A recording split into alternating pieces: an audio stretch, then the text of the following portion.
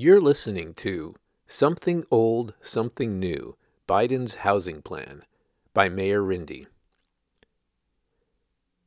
Biden's Housing Supply Action Plan is a catch-all of existing proposals, tiny tweaks, and things Congress would have to fund, plus a few genuinely interesting administrative moves. Here's the rundown. President Joe Biden released a far-reaching housing supply action plan in May that announces or proposes dozens of measures meant to sharply boost housing production.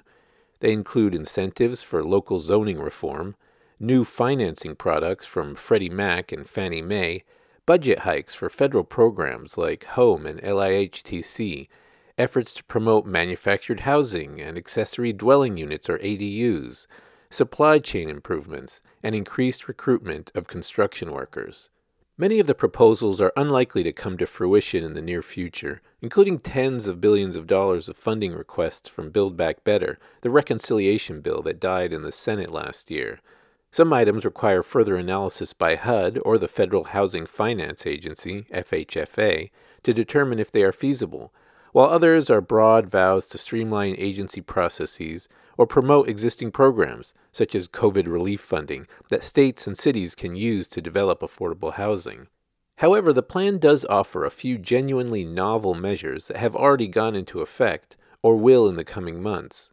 In particular, the U.S. Department of Transportation is modifying its competitive grant programs to favor jurisdictions that adopt zoning rules allowing dense housing and transit-oriented development. DOT has already released 3 funding applications worth close to $6 billion that include those incentives. Another significant move is a promise to finalize the income averaging rule for low-income housing tax credit projects, or LIHTC, which will make it easier to finance developments with units for very low-income residents, particularly in rural areas.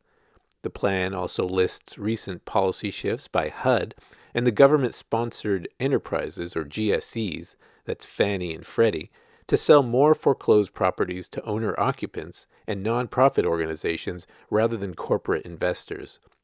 Those should help slow the rise in home prices and the displacement of tenants in impacted communities. While many of the items would improve access to affordable housing for low-income people, the document is billed as a plan to spur home construction across the board.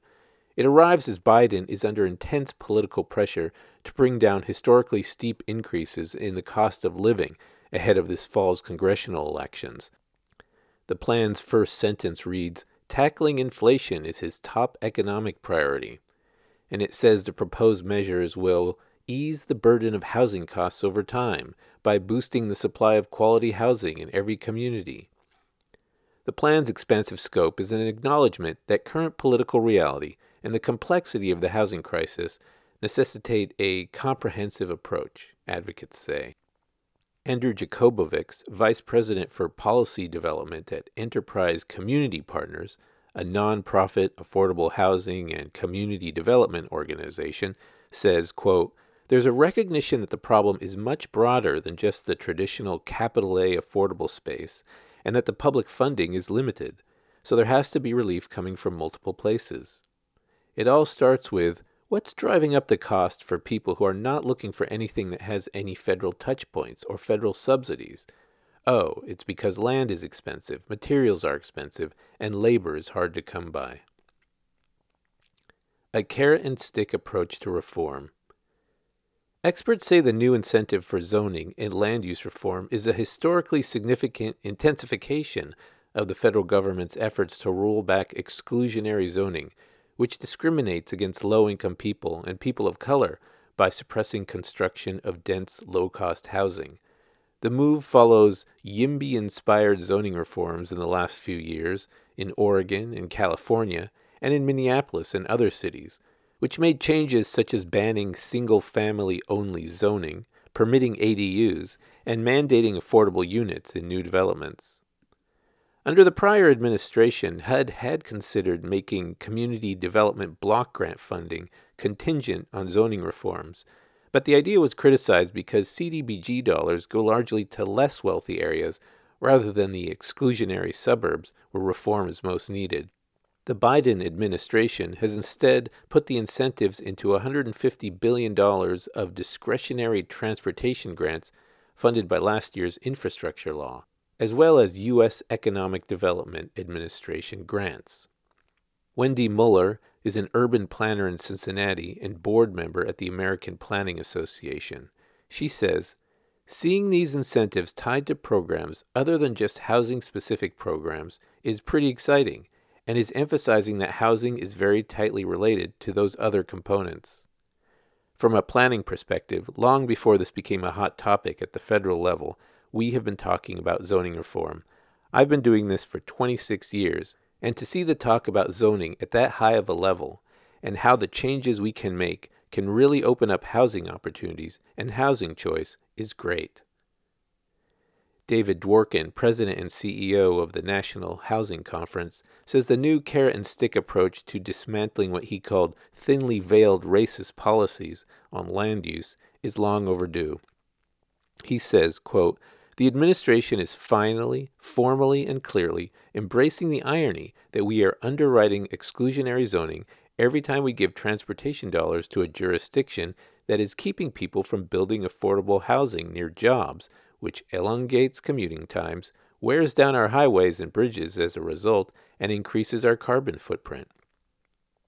Dworkin notes that unlike CDBG, DOT funding is potentially needed anywhere that roads need repair or redesign, including wealthy suburbs.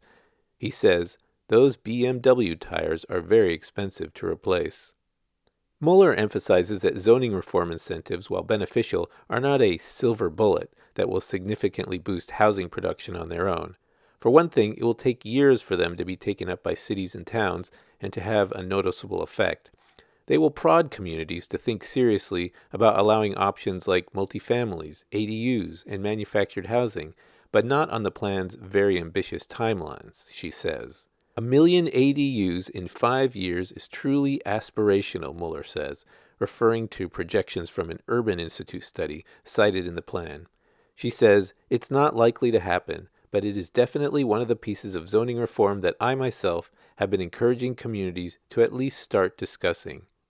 The process could speed up if Congress funds the $1.75 billion Unlocking Possibilities grant program, which was previously part of Build Back Better and is mentioned in the Housing Supply Action Plan. Those funds would help state and local officials eliminate barriers to creation of affordable housing, including manufactured home communities. Reforms could also be more productive if several other tentative ideas are realized that would make it feasible for more developers and homebuyers to take advantage of newly relaxed zoning rules. A revival of manufactured homes, for example, faces several obstacles, including the relatively high cost of personal property or chattel loans often used to finance purchases. The plan says Freddie Mac is studying the feasibility of purchasing chattel loans, which would push down interest rates for borrowers.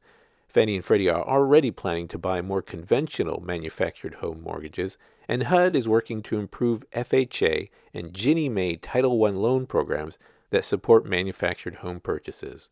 Expensive and limited loan options are also a barrier to stepping up construction of more ADUs. FHFA and the Federal Housing Administration are, quote, exploring avenues to help lenders develop new ADU financing products, especially for low and moderate income homeowners, along with options for single-family and 2 to 4 unit renovation projects, according to the plan. A multifamily smorgasbord. Housing advocates point to a few other elements that stand out among the smorgasbord of actions in the housing supply plan. Several of them could provide important boosts to multifamily development and some to affordable projects in particular. One set of elements is meant to ease financing of apartment buildings and other multifamily construction projects.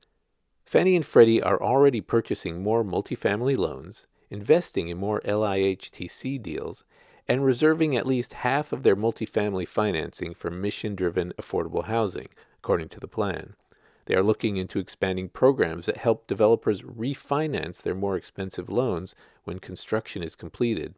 Officials at Fannie Mae are also evaluating whether they can purchase lenders' construction-to-permanent multifamily loans, which essentially cover construction costs in a single permanent mortgage.